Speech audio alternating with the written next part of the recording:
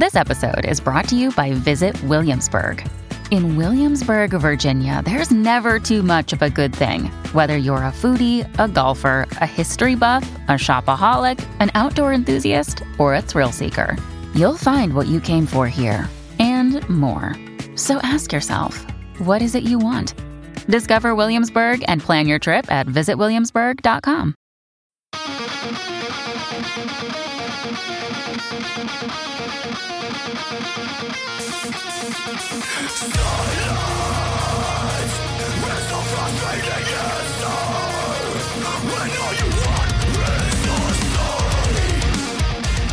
This is Undaunted Life, a Man's Podcast. I'm your host, Kyle Thompson.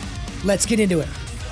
All right, guys, today we've got a special guest on the podcast. His name is Greg Hurwitz. So he is a novelist, screenwriter, and comic book writer, and he is the #1 New York Times bestselling author of 23 thrillers, if not 24 by now, which includes the wildly popular Orphan X series. And today we're going to be talking about his newest title in that series. It's The Last Orphan, which, guys, if you are listening to this right now, it is out right now. You can pick it up wherever you want to go. And the thing about this that I found very, very interesting is when you're preparing an interview, you're looking at their titles, you're looking at the stuff they produced, you're looking at the stuff the publicist or the publisher sent you, and you're trying to piece all this stuff together, but you never really know exactly what you're going to get into. But when he and I hopped on our recording software beforehand, we probably had 10, 15 minutes of conversation before we hopped into the interview, and it really didn't have to do anything with the work that he did. So of course we're going to talk about the Orphan X series and The Last Orphan and whether or not it's going to be a television show or a movie at some point down the line. But we talked a lot about his relationship with Jordan Peterson. He was actually a student of Jordan Peterson's whenever Jordan Peterson was a professor at Harvard, and he was studying at Harvard. So we talked a lot about that, but then we just talked about really, and this is why I wanted to name today's episode, The Eternal Power of Story, because we went everywhere in this conversation, and we went into definitely some ethereal levels and some philosophical areas where we talked about just the power of story and what that looks like in modernity.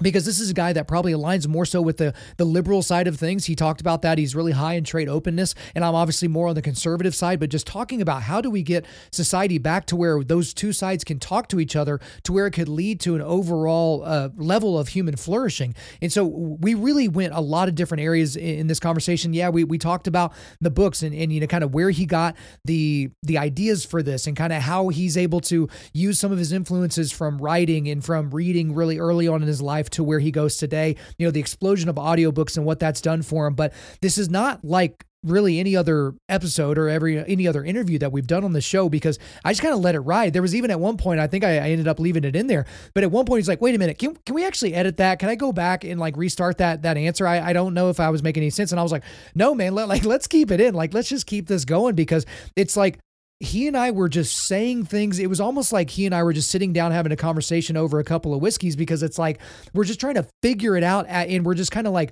putting it out there. It's similar to the forging table. You're just trying to figure it out as you're saying it, and you're just trying to coalesce all your thoughts into something that makes sense to you, but is also applicable to a wider audience. So I really, really enjoyed my time with him today, guys. So I'm not going to keep him from you any longer. So without further ado, let's get into it. Greg Hurwitz, welcome to Undaunted Life, a Man's Podcast. Kyle, thanks for having me. Okay, I say this sometimes on my shows, but I literally was just like chomping at the bit to hit record, because I feel like we did an entire interview before I hit record. We got a lot of great stuff to talk about, but we do need to talk about the whole reason why you were booked to come on here in the first place. So let's try to find a soft place to land at least. So you're obviously a professional writer, a very prolific writer. We'll certainly get more into your career, but I guess what drew you to that as a career? And I guess, did you ever think it would be a career? Because there's a lot of kids that enjoy writing, enjoy reading, but they never really kind of formulate that into, okay, I want to do this for a living. So how did all that go down? My brain was wired this way. I mean, my parents didn't want me watching TV growing up. They thought it was the plug-in drug, right? In my house, I grew up in California. I could only watch, though, if like there was a Hitchcock movie on, or Red Sox, because Red Sox is like religion. My dad's from Boston. Okay. And so I read all the time. I just did sports during the day and read all the time at night. And my brain was I loved it. I loved it. And I thought that everybody who loved reading eventually wanted to be a writer. Like, when you're young and your mindset is you think everybody thinks like you. Right. And then you grow up and you're like, wow, people are insanely different. But look, man, I mean, I wrote a mystery illustrated with crayons when I was in 5th grade. Like, I was on this trajectory, and it's a great thing because it's a hard profession in a lot of ways. but at least I figured out what I was aiming at really young and just did everything I just loved it. And then I followed everything that I loved and interested me the most, rather than limiting it early and like going and studying creative writing and then getting a master's in creative writing. And then I was like, what am I going to write about? So I was very varied and explosive in the kinds of things that I pursued and tried to engage in.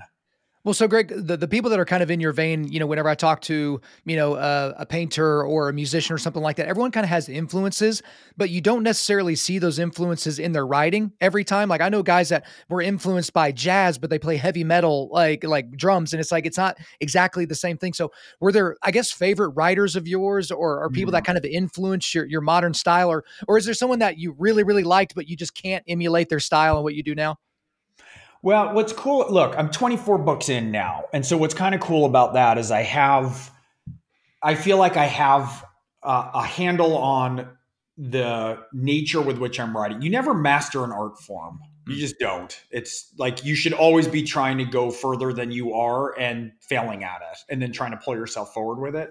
But look, I loved Stephen King growing up. I was reading him in 5th grade, like under the bed with a flashlight. Okay. And I studied Shakespeare. I got a master. So I studied English and psychology when I was an undergraduate. Jordan Peterson was my professor and my thesis advisor. We go back a long ways. Him teaching Jung was amazing for me. So I studied English and psychology because I just thought those are the two things I was most passionate about. And you look back on it, it's like, right, all Freud's case studies are like short stories, right? They're like projected contents of the unconscious, of the subconscious. And then Jung only wrote about story and narrative. And then I did my master's and actually my undergrad stuff too, but my master's degree was Shakespearean tragedy. And it's like, people are like, well, why would you study Shakespeare? And then now you're a thriller writer. And it's like, well, what did Shakespeare write? Tales of like lust, murder, war, ambition, right? Highly structured, narrative driven, designed to sell out like the Globe Theater every night to the widest cross section of society. And so story and the way I was interested in it. And the other thing that's really interesting with Shakespeare, I mean, obviously this goes back to the Greeks, but like the tragic flaw is always embedded in the character, right? That's what distinguishes narrative from real life. Like real life is you get pancreatic cancer, right? And Acme Safe falls on your head. We can't see as clearly as in the symbolic realm, right? That something that you do opens the door to unforeseen consequences. That's right. The structure of tragedy. That's the structure of a thriller. That's what I'm writing about with Orphan X. Is there's something inherent in him that he's trying to kind of go up against, and it's represented in the mission or the next mission that he gets pulled into. And so it all kind of fits, but it didn't fit when I was doing it. I was just saying, what do I love? What do I get into? And then I look back in hindsight and it pulls together like a tapestry. Well, and the thing is as you're reading your novels, you're obviously not reading them in iambic pentameter, but whenever you go back and look at Shakespeare, you have to realize that nothing else was happening like that at that time. And so it's like when you look back on a band, you're like, oh, that band's terrible. It's like, no one was making noises with their instruments that sounded like that at that time in history. It's like, go back to that time and your mind would have absolutely been blown. But, it seems like in your writing style, Greg, that you pull from all these other different places. So you mentioned that you used to be a student of Jordan Peterson's. I believe that's whenever you were completing your degree at Harvard University. But I don't know if you know this or not, but he's persona non grata. This is a guy that you're not supposed to be friends with. He's the worst person ever. He's somewhere between Hitler and Satan, those types of things. And so I'm sure you're not. Is it unique, I guess, that you're one of his former students and you claim that you're one of his former students? You have people that are kind of like a little bit touch and go with you because you're, a big fan and, I guess a student of Jordan Peterson even to this day. Look, Jordan and I go back forever, right? Like he officiated my wedding, it's wow. We're close and I'm very much from a more liberal background and tradition.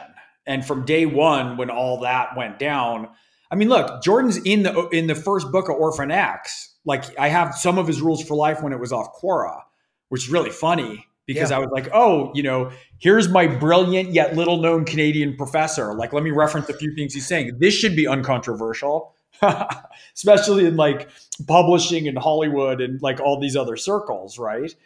And then, when 12 Rules for Life came out, he and I were talking a lot about that around it. And, so from day one, I just made a choice that was like, that's a relationship. We're really close. he's guiding his way towards something that's making a lot of sense. Mm-hmm. And like I stood by him, publicly and privately from day one. It's like, that's my friend. That doesn't get to be negotiated in a court of public opinion, which isn't even a court of public opinion. It's Right. like algorithms screaming at you that have been maximized to freak you out through dopamine. Right. And look, Jordan and I disagree on a lot. We agree on more and more the more that we can talk. And maybe that's how it is with all of us, right? Right. But Greg, isn't that the key though? Because like I got an email the other day, funny enough, it was about Jordan Peterson. They're like, hey, you talk about Jordan on your podcast a lot, but he said this about this particular subject. So do you regret, telling people to read his books? I was like, well, no, like you don't get rid of somebody because you disagree with them on one thing that you've never talked to them personally about. Because here, you know what I mean? Imagine being liberal and friends with Jordan Peterson, and you're so dumb that you want to agree with him on everything. Like, imagine the limitations of that mindset. Like, to have the benefit of him as a friend and go, oh, well, let me just follow everything you say. Let me not argue or figure out. And look, we've been doing it for decades. And it's like, and my friends I have friends all the way around the wheel in that regard. I have friends who I'm from a pretty liberal background. Like my own sort of cultural orientation in my own life is actually further liberal than where I morally and strategically think the country should be even. And that's another thing we've lost. It's like your own viewpoint for the world, like good for you. I'm glad that works for you in your community. You can't make that what the entire governing ethos is of a whole diverse society, really diverse society. And like, where did we think that we're going to elect politicians and political parties that agree with everything we say on every issue? That's impossible. And that we're not supposed to be talking and engaging constantly with people who disagree with us vehemently, who are brilliant articulators of the opposing viewpoint and play fair. And it's up to you also to set the conditions where you play fair. You can't go on Twitter and like scream at Tucker Carlson and then feel like no one will listen and the world's not fair. Or Rachel Maddow, like pick your thing. Right. And so a lot of this is, it's like, of course, we need disagreement and look, I learned so much more from my friends who are from different backgrounds. And I've been fortunate. One of my closest friends growing up was the son of a missionary. He's staying with me right now. One of my buddies, born again Christian, Navy SEAL sniper. And it's like, we've had arguments like you wouldn't believe, right? That like shut down a bar where they're like banging the bar stools next to us at, 2 a.m. loudly. But that's where you learn anything. And, anyways. Well, Greg, sorry, I didn't mean to cut you off. But isn't that's where growth comes from? Because there are times when I'm so brain dead, I just want to be around people that think exactly like I do and don't want to challenge me whatsoever. But it's when you're engaged with somebody that has a fundamental disagreement on what the opinion of a certain situation is or what you should do. The thing is when now we're kind of in this postmodern moment to where truth is what's being debated, right? Where it's like what we should be debating is how we can go about fixing this thing to lead to the most amount of human flourishing. But here we are trying to pretend like 2 + 2 = something different than what we've known for the rest of time. And it actually reminded me of something. I told you this off air. I was like, I'm halfway through your book before I realized I've heard you talk before. And then it was a conversation between you and Jordan Peterson, I believe it was on his show. And you said, I think the quote was, everything foundationally is moral. That was the quote. Everything foundationally is moral. And you essentially learned that from Jordan, from your conversations and some of your interactions with him. And you talk about that, how that particular understanding affected how you write, but also how you see the world. And so I don't know if you remember that quote, but of all the things that I heard in that conversation, that stuck out like a purple hat with a yellow bill. Like I was like, okay, I couldn't really quite get past that. So did you remember saying that? Do you kind of remember the context of that? I do. It stuck out like a Lakers hat, man. Oh yeah, I didn't even mean to describe that, but there you go. That's ridiculous colors. Yeah, well, look, it's not, the thing with Jordan is obviously he's a leader, right? But Jordan's also like, he should be it's a piece of a bigger educational picture, let's just say, right? So it's like, that's Plato, that's faith, that's story. That's what you can learn in The Great Gatsby. That's what you can learn from Dostoevsky, right? That's what you learn from great music. Like what we're talking about is if you purify yourself, right? If you rank your priorities the right way, then all these things sort of start to align. And so that is something like Jordan said at one point in a lecture way back when, like, there are only moral choices. And it's like, well, that sounds sanctimonious and silly, right? Like, you can do stuff and kind of get away with it and be fine. But it's like, everything that you're doing, right? Everything that you're doing less than perfect, everything that you're doing that's less than optimized has some impact. And so one of the things that's funny with Orphan X is he grew up, my main character, with the 10 Assassin's Commandments. The one that gets quoted more than any other one is the second commandment, which is how you do anything's how you do everything. That's had like tons of resonance. Yeah. There's like soldiers will have that. People get tattoos, rings, like that. That's really hit a note. And in the Orphan X series, Evan is a trained assassin from the age of 12, right? And he's kind of grew up in the orphan program, fled the program at some point. For me, the series coalesces around a line that his father figure and handler, CIA handler, told him when he was 12. He was taken out of a foster home as the smallest, scrawniest kid who got knocked down the most, but always got up the most. And Jack Johns, his father figure, picked him and says to him when he's young, first of all, always remember how vulnerable that you feel right now. Because I'm going to arm you, he's going to be trained with like the power of the Furies as an assassin. And the other thing is for you to know the hard part won't be making you a killer. The hard part will be keeping you human. And that's what the series has been about for me. Like, one of the things I say early on is that Evan never learned to speak the strange language of intimacy. And so he's on the outside. He's raised outside. He's committing all these missions. And then at some point, those two things Jack set him up with, that's a tension. Those are two trains that are going to collide. Mm-hmm. Right. And when they collide, he leaves the program. And basically, so here's a guy who's got unlimited resources, an insane skill set, and nothing to do. And so he basically becomes a pro bono assassin for people in desperate need who have nowhere else to turn. But he can try to align that with his own moral compass and see what he can learn about the world. And in doing so, see what he can learn about being a human being. And so that's the arc of the series and what I was writing about. And that first part, how you do anything's how you do everything, that's his training. But you can also see he's got aspects of OCD that'll rear up. Like, he lives in a 7,000 square foot apartment, like polished steel, Scandinavian. There's like a weapons locker up in a residential tower in LA. He lives among ordinary people, kind of hiding and integrating with them, like anthropologically almost. But if that OCD starts looping, that's perfection that's ossifying into rigidity. That's where it'll start to shut you down. So he's trying to figure out all this balance and integration, right? He doesn't just want to be a robotic killer, but intimacy, letting other people in his life, figuring out in some ways, even helping them on a mission from a distance. People are messy. People are really messy. And so, it's great. So I wrote Batman for a couple of years, right?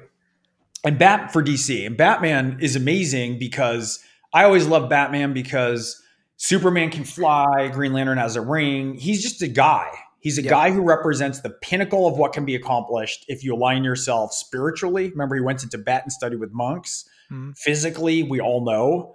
Technologically. But he's just a man. But part of why he's a man is he's alone. Like a superhero is a man. His parents are killed. Robin gets killed every 5 minutes. There's a new Robin. He gets killed. And so Batman, when I was writing Batman, I was thinking a lot about this opposition of intimacy and perfection. And that's something for a lot of men, that's a hard balance to figure out, right? Because you feel like the more intimate you get, the more kind of relationship you have, especially with a woman, the more out of whack you start to get about your like routine. And we talk about our freedom, like we have all these other things. So Orphan X, I wanted to write a character who's starting from this position and trying to figure out what it means to engage with the messiness of being human and still maintain his code and still integrate it. That's very much what The Last Orphan's about. Okay, so I want to kind of back up a little bit and kind of, go into the initial stages of Orphan X, but you said something there at the end, kind of the coalescing of intimacy and perfection. So one thing that I've had a lot of conversations with a lot of men that are in varying stages of their lives and their families and their businesses and whatever, and they always feel like there's at least one more force pulling them somewhere than they have capability, right? So it's like if you're really crushing it at work, You're probably not spending as much time with your kids, and kids spell love Time, right? Maybe you've got a very deep and fulfilling relationship with your wife, but you're not really doing well at work. Or maybe you've got both of those things going squared away, but you're about 45 pounds overweight because you basically have neglected your body, so that you could take care of these other things. So is that almost like the eternal cry of the man's heart, to where it's like, look, I've got to check all these boxes, even though inherently I know it's not even possible. Does that make sense? Yes. And the thing is that's important is we all have our private shame about what the thing is we're falling short on. Right. Right. So like I've had some success right now, right? In the material world, in books, like, thank God, it's been really cool. Mm-hmm. I have a friend come by and stay with me maybe where he's having trouble financially, right, in that arena. And that's a source of kind of pain and shame in different ways, right? Mm-hmm. But nobody has everything wired. We're always working on it and trying to maximize it. And you can see when somebody really gets integrated that more and more those things are in balance. But like maybe somebody else is overweight, right? The things that I'm dealing with right now are in a different bucket, but we all feel like we're alone in that. And if our thing's the worst thing, it's a millstone that's dragging us down. Mm-hmm. Right. And everybody else can see this and see the disparity between us and them. And it's like, you don't know what you have, right? Maybe you have a great relationship with your wife and your finances aren't figured out and you can't have kids for some reason. And you're trying to figure out which way to move into the future. Maybe you kick ass at your job and you're just hardcore and everything's squared and you don't have time for a relationship, or you only have like superficial relationships. And that's something you want to figure out. We try to expand ourselves in every direction. It's funny because that's part of why I love Batman. It's part of why I'm writing Orphan X. But the key is trying to balance so many different opposites and to try and close that loop between. Pajot said something really interesting when I was talking to him. Jonathan Pajot, I'm sorry, he's a Greek Orthodox thinker, amazing mind. And we were having this conversation and we were talking about the differences between shame and guilt. Actually, Shapiro was saying this too about this, that like guilt is how you measure yourself in relation to other people, and shame is your lack of what you feel in comparison to when you're falling short of striving to a higher ideal, right?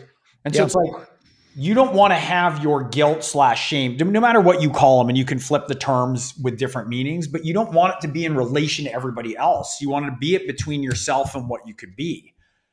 Right. And that's hard to do because a lot of times if you're 40 pounds overweight, you feel terrible everywhere you go. Right. Mm-hmm. And everything you see, people are like, do this diet and do this workout and sit in a freezing cold plunge pool. And like, there's all this stuff that's working for everybody. Yeah. But okay, like work on it. All those people have a bunch of stuff they're working on. That's the very nature of being human. And going up against those things and trying to sharpen your biggest flaws to figure out what they are, it's a tool that you're working on to cut yourself open and see what's inside almost. Well, sorry, go ahead, Greg. Well, and it's, you keep at all these things and you keep setting them in order and you keep looking at all your decisions and you keep trying to move forward and figure it. And so it's interesting that I chose a book that's trying to integrate a lot of these ideas, not just a book, but a series that's about him trying to figure out how to assimilate and become a human being. How do you bring different parts of yourself into existence without compromising your excellence? He doesn't have room for excellence. If he screws up, he's going to get shot or garroted or stabbed. Like there's no compromise on the perfection he has to bring to operational missions. Like none. But then people are involved and they're messy. They require compromise. They require mediation. They screw up your schedule. They screw up your time. They have their own needs. They're different than yours. Their flaws are different than yours. They see your flaws too. Mm-hmm. That's another problem with them, right? So this process of kind of navigation, and of course with the books, when I'm writing the books, I'm not thinking about any of this. I'm only thinking in story. My only job is to deliver like what's the best hardcore thriller that feels integrated at a story level. That's just, you're going to read it like a thriller. I'm not trying to distill philosophy into little like meat puppets and have them chat on the page. But if you can do that right and you can figure it out, you're trying to kind of align whatever you're doing all the way as best you can. And then it can come out and maybe be something that resonates beyond even what it is. Well, and the Orphan X series is obviously resonating. It's been wildly, wildly popular. As you said, it's led to personal success for you. But I feel like it's almost a description of the mosaic of humanity in that we're all broken and then we bring different pieces of our brokenness to whatever relationships that we're in. And the thing about it is you may have the friend that is like, the gym bro, right? He's like literally like measuring out how many grains of rice he's going to be eating for lunch that day. And that's just not who you are. Well, guess what? You can lean on someone like that to help you in that area.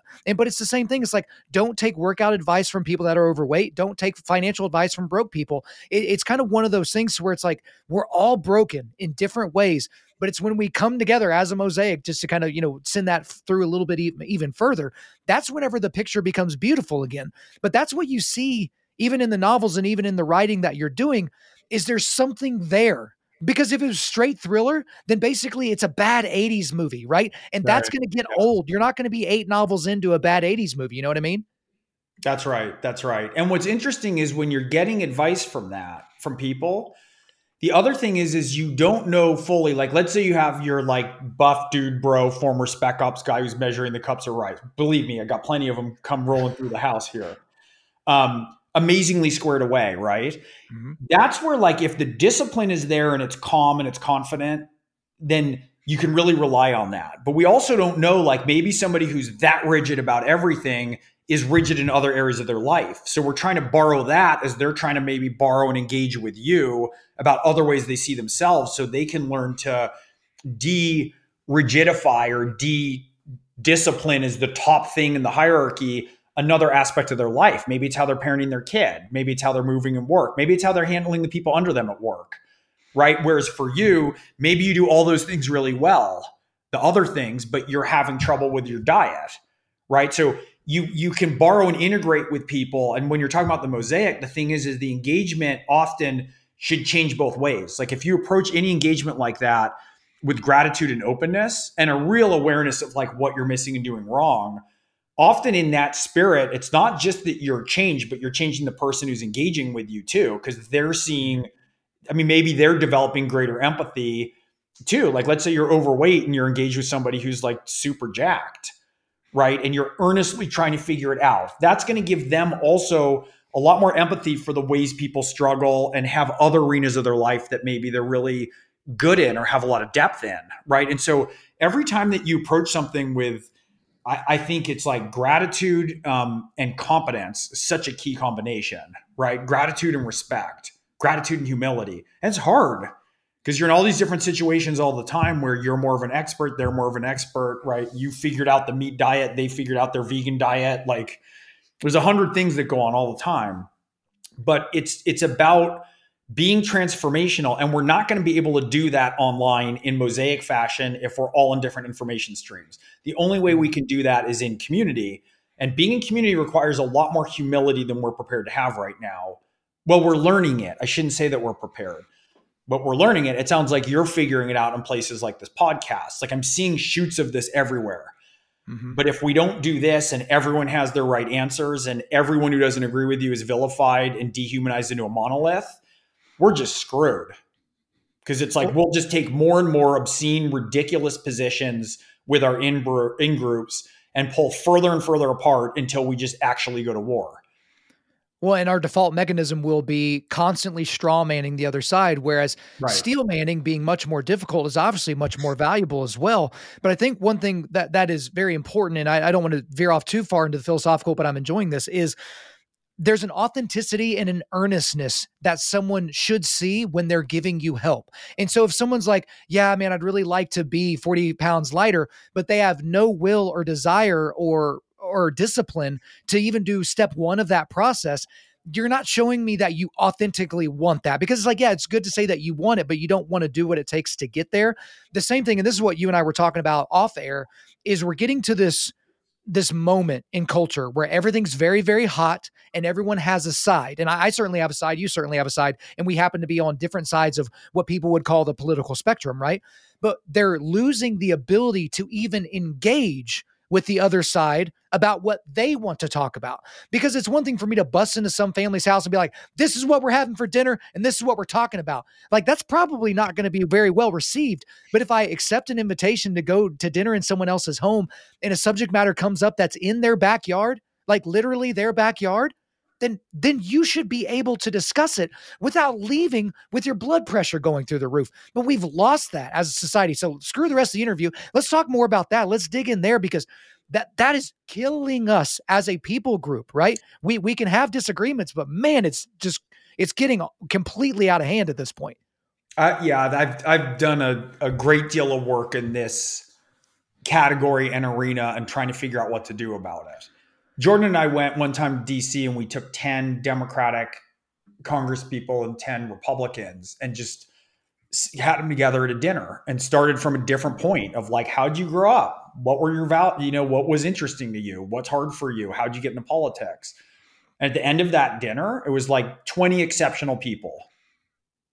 You just arrived at it through a different starting point. And it's interesting, you're talking about sides, and it's like, I don't even think I have a side anymore. I think I'm just on side human. Yeah, right. Like I've spent so much time in so many different corners. I mean, I've really I have a pretty full 360 exploration with some of the, first of all, with my readers who are awesome, right? And half of my book tour is in blue state, half of them is in red state. It doesn't matter.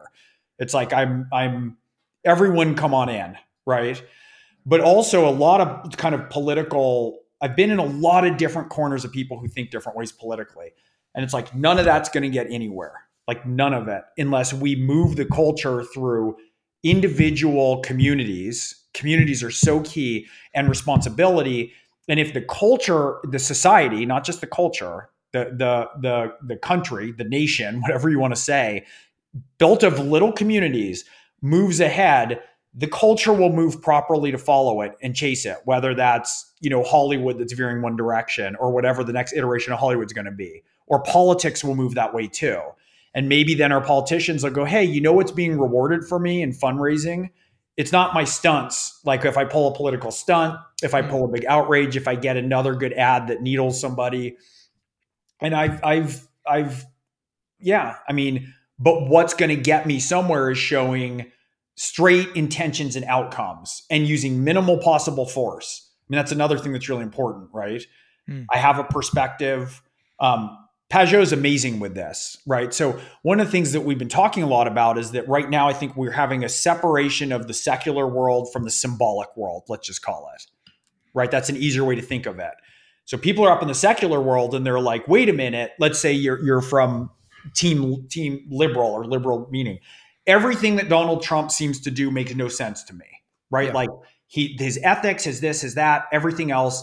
Here's the numbers, here's all this stuff. But there's a function that he's playing symbolically that's doing different stuff that's beneath the surface. It's like the symphony in Wagner, like a Wagnerian opera, right? Where Siegfried and Siegmund will be singing at the surface and just talking about the weather, and the leitmotif will play beneath it stands for love. So it's telling you what's happening.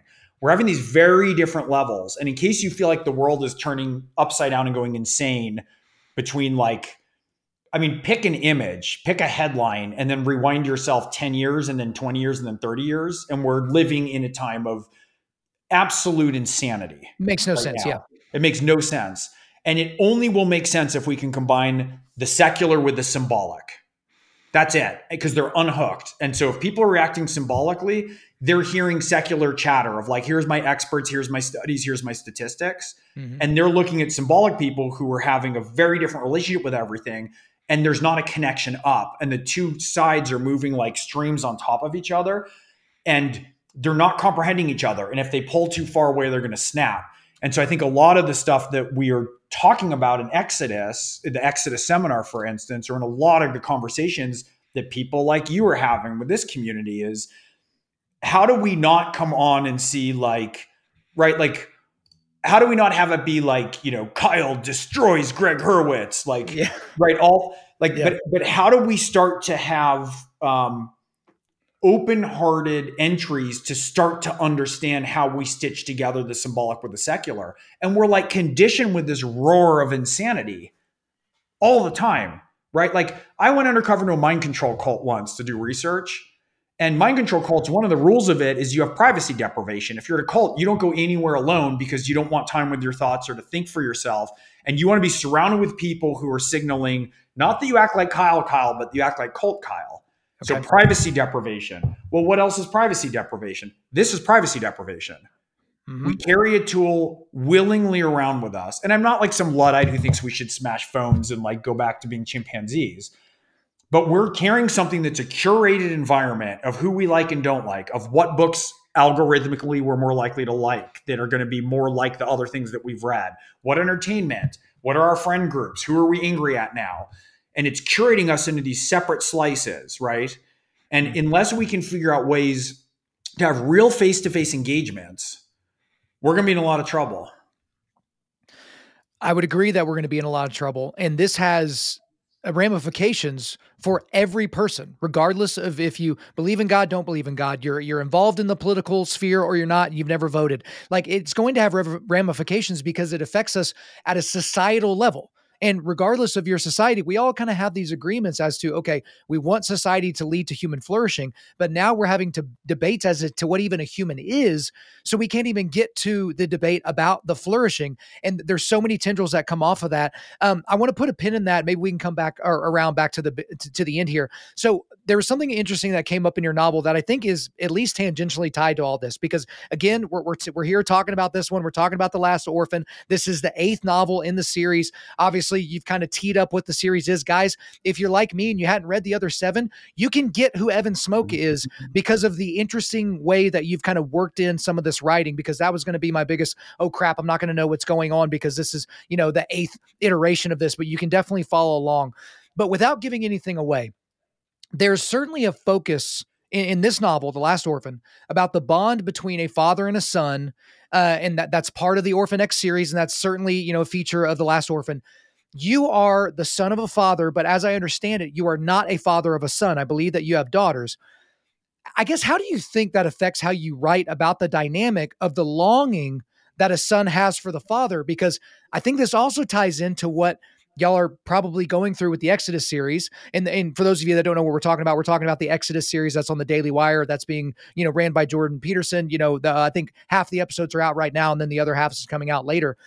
But that desire, that longing for the father, that is not just a kid that, is longing for his dad to go play catch in the backyard, but it is that it's something at our core level that we desire a father, which in the Christian sense that we desire a heavenly father that is more than anything our earthly father could be. So I don't want to draw too many lines of connection here that aren't there, but I feel like that has a lot to do in a society that has a fatherlessness problem, right? All these affected groups, whether you want to base them on race or base them on, socioeconomic status, a lot of the negatives that come from those are because dad's not around, right? Or dad's around, but he sucks so bad. So to save me from getting off on this soliloquy any farther, hop in here, because I feel like a lot of that's coming through even in your novels. Well, so the biggest thing is, so here's where people freak out in the secular world, which I'm saying non-judgmentally as somebody who moves with great love and affection through a lot of parts of that world. But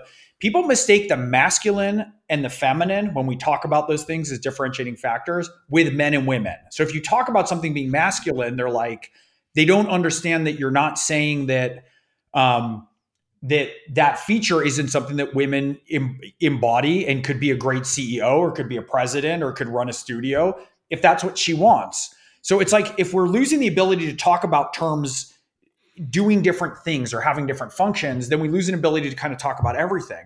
And that's often not what people mean when they talk about the masculine or the feminine, though of course it is overt and embodied in a lot of ways in the world a lot of the time.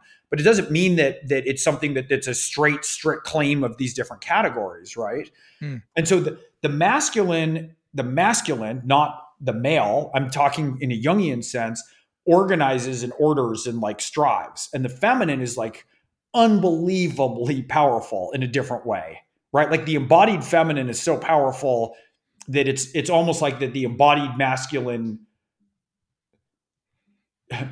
trembles in awe before it, because it's like evolution is judge, right? And creation and the creator of everything. And so there's these two roles that are really important. And with Jung, the masculine, right, has to integrate the feminine. That's the animus and the anima, and vice versa.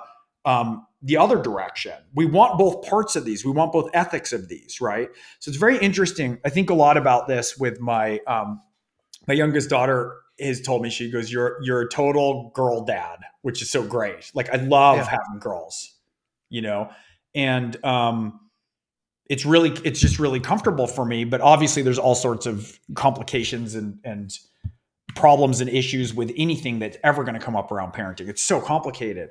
But part of it is that there's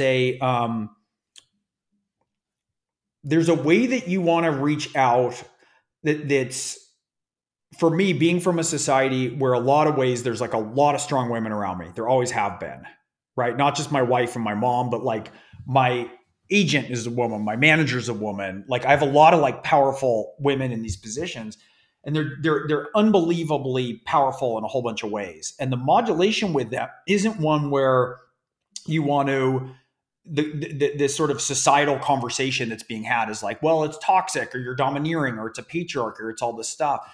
You want to have an engagement all the time that's working, where you're having like a respect of how people are figuring out their own integration as you're figuring out your own, I guess is the best way to say it. And so there's a striving for something that's like orderly or organized and orderly. Hang on. You're editing, right? Yeah. Let's cut that answer back. I'm getting lost. Let's reset that. Just that one last one about the father. Can we pick that up again? Yeah, you roll however you want. I was following you just fine. So okay. Yeah, well, I feel like I'm getting a little like abstract, and abstract's never good. No, so, and to be honest with you, to be honest with you, Greg, like with any of this, like I'll edit out this little sidebar. Like you would not imagine some of the conversations we've had with some people that get really off into the ethereal. It's totally fine. Like I think the guys are following it. Yeah, we'll bring it back around here a little bit to audiobooks and all that.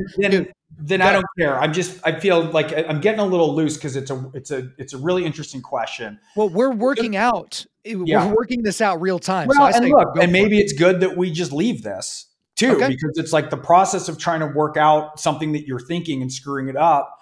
Like people should see that. It's hard to figure it out.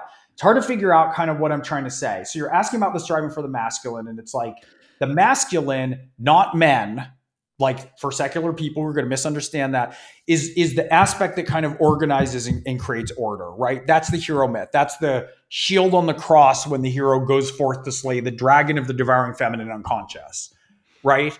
And that striving right now is, I think, for like an order and setting things in a particular place in our society right now, because we've had what I call definitional collapse. Like, how can we even talk about what sides we're on? Like, what does liberal mean right now? What does conservative mean right now? Good luck. Like the definitions are no longer even making sense. So I think the striving right now for the masculine is we need order, we need structure, we need to figure out what things go in what buckets, what things are in what categories, how do different parts of our community stand in relation to each other.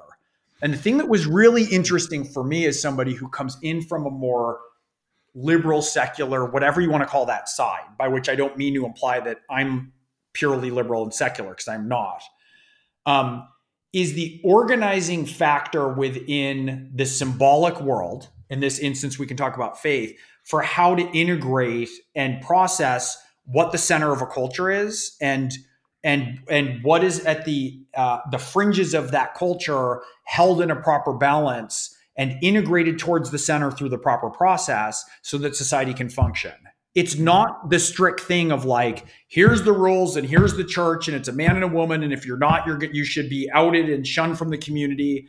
Pageau said something that was really fascinating to me. I was talking to him, and he was, well, you know what? I should talk to Jonathan and make sure that that's an okay story for me to tell.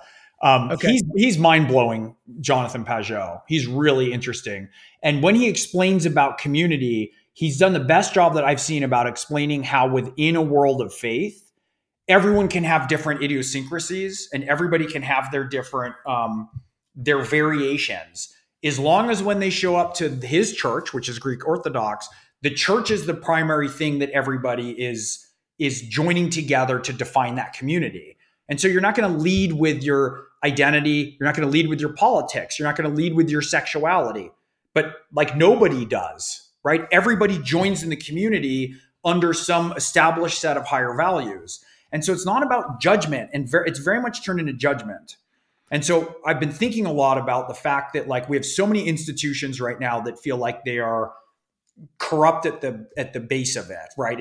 And people tend to talk about that about secular institutions, right? Like the education system, higher education. Certainly we know politics, right? Certainly we know like Hollywood. Like people are looking at all these different fields that feel like they're not working. But the other thing is that the institutions within the faith community also, of course, are going to bear responsibility and have not maintained themselves with a perfect lack of corruption. I mean, nobody would argue that they haven't been, to some extent, captured. Of course not all. Of course not all. Any more than anything is everybody. But it's not like church has been these shining exemplars over the last, half century of morality and righteousness and humility and, proper navigation. And so, and we're going to need the faith communities, I really believe, to help bring the symbolic into alignment with the secular. There's a key aspect of that. And for me, it's going to start with the people who embody the faith, their faith really purely. And so the example I'll give is Justin Pajot. Another example I'll give is my colleague in a lot of the community building work I do, Samar Ali, who's a Muslim American, who's very, very, very pure in her outlook and her orientation, and in embodying the values that she's espousing. And so once that sort of happens, we're going to see a lot of growth. And I think around those people who feel like they're special, who they're embodying the right aspect of their field, the right aspect of their institution, if those can clean up and get set in order, and we can get them into kind of alignment where everybody's telling the same story, everybody's figuring out a foundational story, everybody's figuring out what categories we're going to agree on so that we can align the symbolic and the secular, right? Then I think what's going to happen is we can start to bring into alignment and define which sorts of engagements go where. And it's really interesting. Like I was asked a question about this, about like politics or culture, because I do a good amount of discussion around it in a seminar I was doing. And I said, look, my top value, the top thing in my hierarchy value is that I'm a writer and I have to create a compelling story. If I subvert that to the political, then all of a sudden I'm writing propaganda. I don't want to write propaganda, right? I'm a novelist. And like knowing that toggle has to hold in place, right? And then knowing, okay, well, let's say like there's this rash of, let's call it sensitivity readers, right? I don't want a sensitivity reader. What I want is somebody who's from one of those communities, who's a blazing genius in writing, to take a look and tell me what I missed, the same way that when I'm writing about a Benelli combat shotgun, I call one of my former SEALs guys or an NRA instructor and go, hey man, what am I getting wrong? Because believe me, everyone's going to let me know if I get a gun detail. Right. Yeah. But it's like, I don't want to screw up some aspect of, Hispanic culture, Mexican culture that I live in and love and grew up. I grew up in California. I have like family. I mean, I'm all of it, but I don't want somebody from outside to assess and pick to pieces what I'm doing. But like I could go out and get like one of my friends is a brilliant Mexican-American writer, Luis Uria. He wrote a book called Devil's Highway about border crossing that he reconstructed. It was shortlisted for the Pulitzer. He's so good, you can't believe how good he is. He's a genius writing, and he's so charismatic. And he happens to be a buddy, and he happens to love thrillers. And so if I can have him look at this and go, hey man, tell me what I'm getting wrong. It's not like, hey, I want to be told all the things that I need to be sensitive to so that I don't have to make it. It's not that. It's, I want the craft right. And part of getting the craft right is I got to get the guns right. I want to get people's cultures right? I don't want to flatten them into two-dimensionality. Now, I'm a pretty good judge of that. I have a really crazy community. I have a lot of relationships. I can think for myself when writing characters who aren't white Jewish dudes from Northern California. I really can. Right. But I want to go out and make sure that I know what I'm doing. And if I do that in the spirit of having the balance right, that I'm creating a story, I'm creating art, it's art, craft, entertainment, right? It's not that I'm leading with the political. And we've lost some of these distinctions where the political is creeping up above science, the political is creeping up above faith, right? In some instances, Absolutely. political is creeping up above entertainment, and it's like, wow, well, all of us need to do the thing that we do and get the connections right in our own alignment right with our value structure, and then go and show up to figure out how we can organize under a unifying principle that will then let us order everything in our institutions and our values within ourselves and have them come into concert again. And of course, for that piece of the integration, we need the faith communities for that piece. That's what they do, right? They figure out, I don't agree with all of them, right? I don't even know which ones I might agree with more or less. But I do know when I talk to people from faith communities who are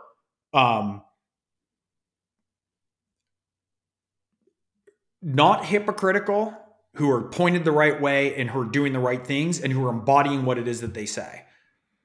And that's like Somer Ali and Jonathan Pageau, to give two examples.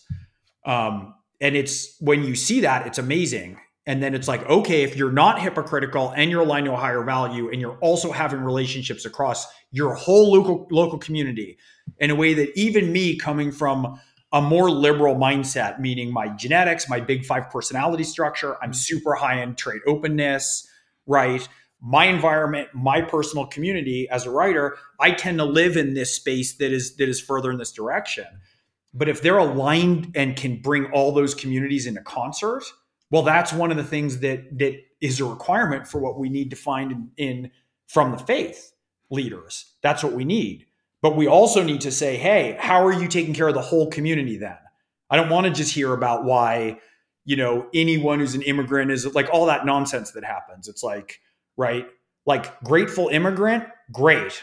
That's who's going to rebuild a ton of, right? That's what you want, right? But you also want people who are community leaders, right? You want people who can figure out how to integrate and build the best and pull the best out of everybody, including people at the fringe, right? Including people who don't make as much sense and who maybe, I said something in the Exodus seminar towards the end, we were talking about this and it's like, what's the role of an artist? And it's like, and Jordan was talking about how some people can integrate the feminine and the masculine, right? And so I was saying that's like David Bowie or Prince, right?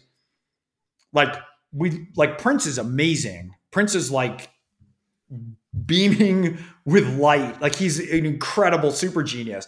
But you don't want everyone to be Prince. That then right. Prince isn't Prince anymore, right? Like so we want to have all these different things that are important to us. Someone who's a smart statistician or virologist who's like mind-blowingly sharp and competent and really looking at data properly. That's spectacular. Of course we need that. We just need it in its place with other things, right? How does that skew with when we're approaching, let's say, a worldwide pandemic? Yes, we need virologists. Yes, we need doctors. Yes, we need all of that stuff. But we also probably want to talk to evolutionary biologists and psychologists and sociologists, right? And people in the faith community and people who see this symbolically and people, by the way, who are supply chain experts. Also, like that's kind of important to think about, right? Because if the supply chain gets screwed up, then all of a sudden, like we're in a whole other kind of trouble that could cause more suffering. So it's what you were saying is that it's like, it's not about that one side's right or like, let's not believe experts or it's the death of expertise and everything should be 2.0. It's about knowing how we're going to order all this so that as a culture, we're playing together like a symphony instead of having every section playing its own tune that's just clashing. And that's so much of like, go on Twitter for an hour and just scroll. And that's what it feels like. It feels like clashing. So you brought up so many things there. I was just jotting down a ton of notes. This guarantees that we're going to have you back on to talk about some other things, because I do have a couple of questions actually about the book, but I wanted to throw out a couple of things that you pointed out that I thought was fantastic. We have elevated the political above everything else, right? So we've elevated like our faith cultures and our faith communities are downstream of politics. Our entertainment is downstream of politics. Our education is downstream of politics, and it's causing some issues. Obviously, we've seen that.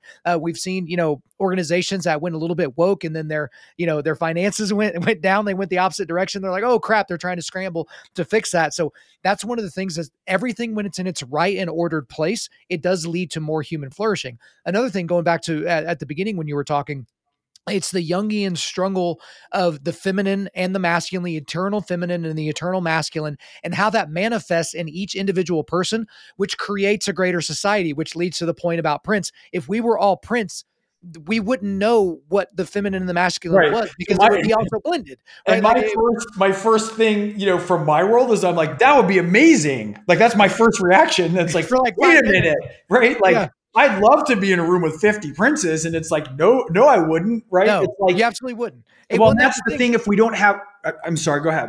No, like I think that when we have to have these categories, I think what all that can kind of be almost put a bow on is a lot of ideologies and worldviews.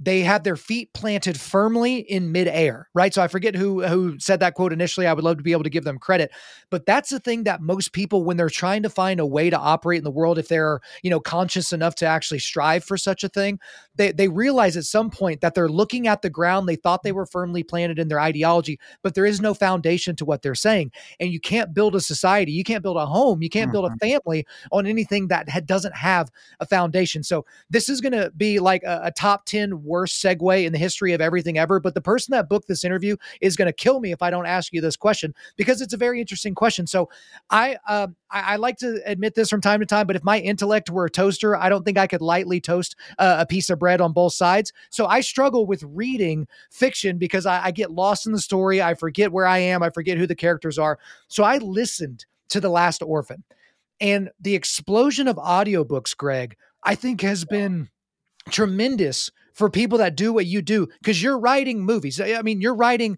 Netflix and Amazon series and putting it in a few hundred pages.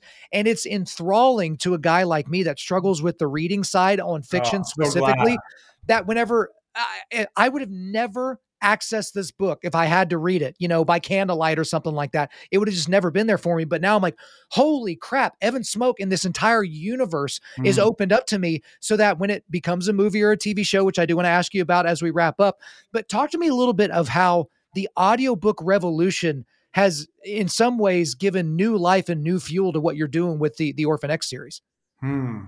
Well, people have been listening to stories forever. Right? Forever, right? Way before we started writing them down. And so for me, I feel like I'm a teller of stories, right? And I don't care how people get them. I don't care if you snort it or read it or listen to it. I don't care what your intake valve is, Yeah. But I'm delighted. And my audiobook reader is a guy called Scott Brick. Mm-hmm. And so when I started this, I'll tell you a story. When I first wrote the manuscript for Orphan X, I hadn't even sold it yet. So Orphan X has this phone number. If you're in the US, you should call it. It's 1-855-2-NOWHERE, the numeral 2. And that's the line people call if they're in like serious trouble and have nowhere else to turn. And he'll answer it now. And you have this off the grid encrypted assassin who's going to go in and try and set things right and back in order is basically it. But I went to Scott's local. Great audiobook reader. Like a lot of people consider him like the dean of the thriller in a lot of ways. And I was like, Scott, he has his own booth in his house. Can you record a message for me on this 1-855-2-NOWHERE number before I'd even sold the book? And so I put it in the book. I bought the number. He recorded it for me. And then when editors were reading the book to buy it, they'd call the number just because why wouldn't you? And there's Scott Brick on the other end. And when I sold the series, I said, I want in my contract, I think it's the first time this was done, Scott Brick is my audiobook reader, like ingrained in the contract. He's so talented. And so what's really great is that I can reach so many more readers through audio. The book sales are great. I'm out in hardcover, I'm an ebook. I mean, I'm in every arena. But audio is great for people like for you. If that's how you take in a story that's going to hold your focus and have you leaning forward, great. Let's get it to you that way. Well, and the thing that I love about it is it takes away another excuse, because I was the kid in high school that did everything I could to not read the book. I would read the Spark Notes before the test and that type of a thing. And now here I am. Last year I read over 50 books, which is a lot for a guy like me that does all the things that I do. And it's Really? like, yeah, so 53 books, that's my new record. It's probably going to stand as my new record just because I do a lot of active things, but I made sure I kept coming back to books. But probably I think 2 of those were fiction, maybe 3.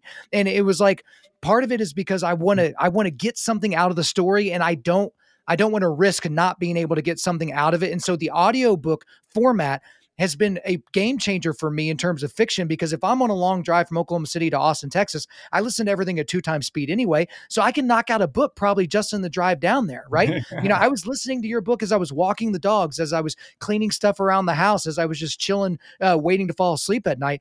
But it's something that will capture your attention. So to the guys out there, they're like, I don't need to read. I'm not in high school anymore. It's like, okay, then don't read. Don't call it reading. Call it fluga. I don't care. But it's you're putting in your headphones and you're getting a story and you're going on a ride.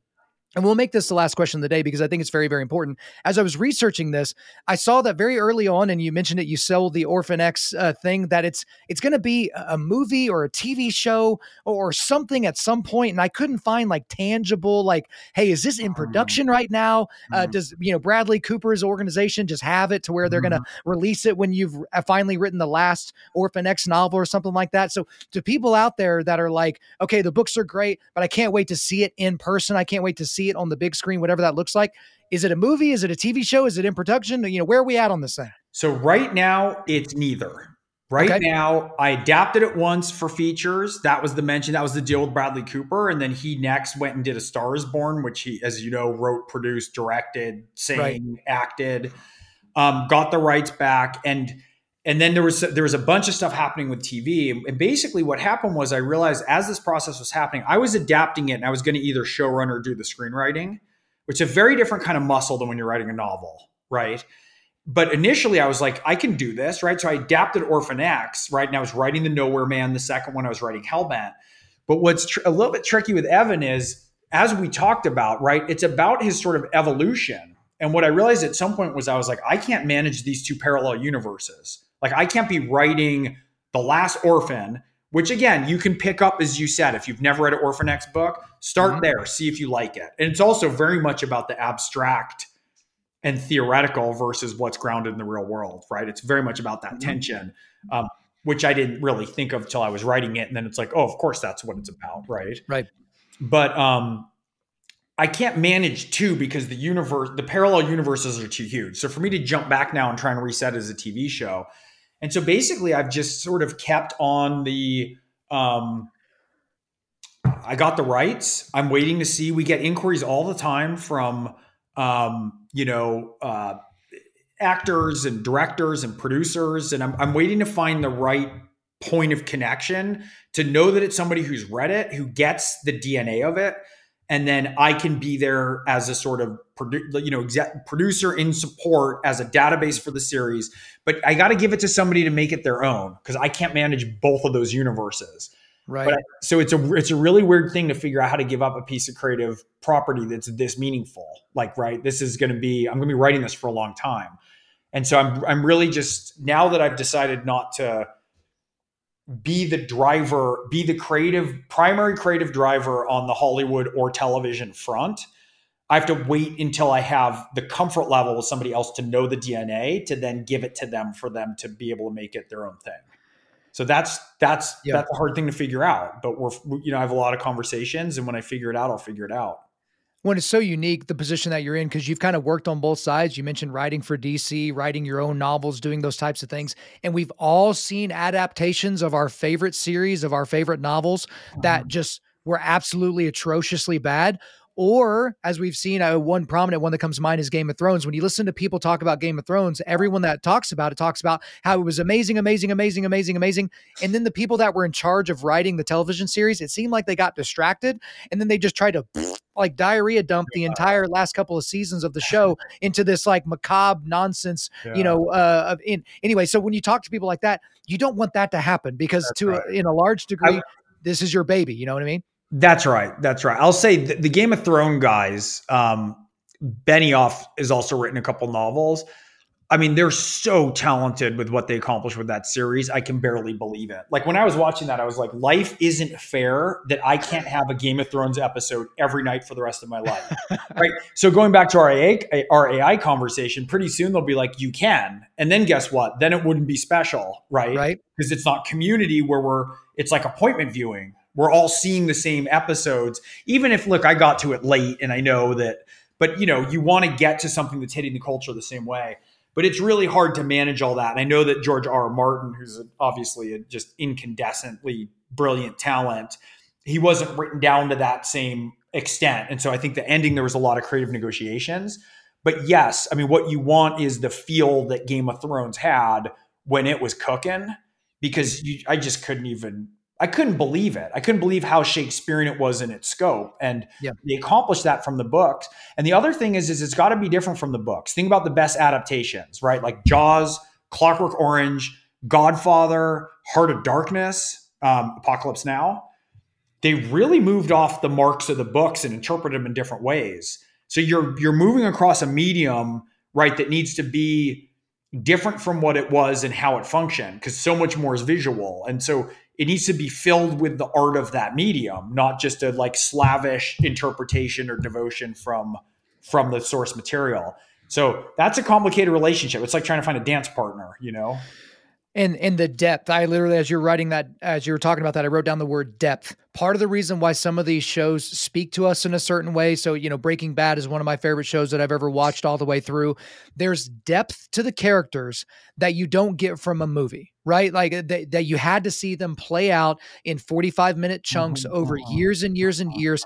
And then it coalesces into an understanding of who a person is in their brain, because the same thing, reading one novel versus 8 in a series, you're learning things about Evan, but then you're also seeing some things in Evan that you recognize in yourself, and that attaches you to the protagonist in a way that is very interesting. Or you see some of yourself in the antagonist that you bring in from time to time into the books, which gives you a little time to really have that internal dialogue. But Greg, we're out of time. I know you got a lot of things to do today, and we opened up a whole can of worms on this podcast that people are gonna be like, Kyle, why didn't you ask him this? And why didn't you say that? Guys, I did it to make you mad. That's why I didn't ask the follow-up questions, but I really, really enjoyed this conversation. But that's all for me. Is there anything else you want to get off your chest? Look, this was fun. It's good and rangy. I'm heading out on book tour. I'm going to be in, I'm in Northern California. I think I'm in the Bay Area. I'm in LA. I'm going to be in Austin, Houston, Dallas. I'm hitting Texas hard this year. It's going to be good. Fun. I'm going to be in Scottsdale, Florida. I got some stuff. So, come on out and say hi if you want to come. I got all the details about my tour schedule on my website. It's greghurwitz.net. And come find me on social media. I'm there. I'm easy to find. But it's cool. I like talking about this kind of stuff. And it's been really interesting. I feel like I've been doing nothing but talking about and thinking about story now for like this acute period the last couple of weeks, which has been amazing, right? Between kind of figuring out that the Exodus seminar and figuring out getting this book ready and up on its feet. And we got a lot of work to do in terms of those things we were talking about trying to get all of our story right from the top level, whatever you want to call it down, secular, symbolic, if you want to call it faith, if you want to call it differences politically and culturally. If we can get the story right about who goes in what place where and how we have that relationship with each other, one another, our communities with one another, and also within ourselves, it's the same process of integrating all the stuff between ourselves and integrating all the different groups in a community. And it's a blast. It's a blast talking to you, thinking about all this stuff, right? And talking to a lot of other people who are thinking the same way. And it's exciting. I mean, there's a lot of stuff that we can do if we can start to have these kind of real conversations. So I appreciate you having it with me, Kyle. Absolutely. The eternal power of story is something that is very, very integral to how we're going to operate as a people group. And also, guys, just so you know, in the show notes, you can check out Greg's website and his Amazon page and all the other stuff. So if you want to make sure you want to go out and see him on tour, all that will be on there. Greg Hurwitz, thank you for coming on Undaunted Life of Man's podcast. Kyle, it's a pleasure. There you go, guys. I hope you enjoyed my time with Greg Hurwitz. But before I let you go, we are going to do a quick resilience boost. At Undaunted Life, our mission is equipping men to push back darkness with content that forges spiritual, mental, and physical resilience. So I've got a few links for you today. I've got a link to where you can buy your own copy of The Last Orphan. I've also got a link to his entire Amazon page to where you can check out all of his other titles, and then also a link to his website so you can check out an event that he's got coming up. Again, go see him on his book tour or anything else that will be right there on his website. Thank you guys for listening to this episode. Wherever you're listening to this, please subscribe, rate, and leave us a positive 5-star review. If you want me to come speak live at your event or on your podcast, just shoot me an email to info@undaunted.life. That's info@undaunted.life. Follow us on Instagram and like us on Facebook, and check out our website for everything else, including how to donate to keep more content like this coming your way. Just go to www.undaunted.life. And as always, we want to thank the band August Burns Red for allowing us to use their music for our content. The music on this podcast is our song Cutting the Tides, which is off their 10th anniversary re-recording of their album Leveler. The links are in the description. I'm your host, Kyle Thompson. Remember, keep pushing back darkness, keep forging spiritual, mental, and physical resilience, keep seeking the Lion of Judah.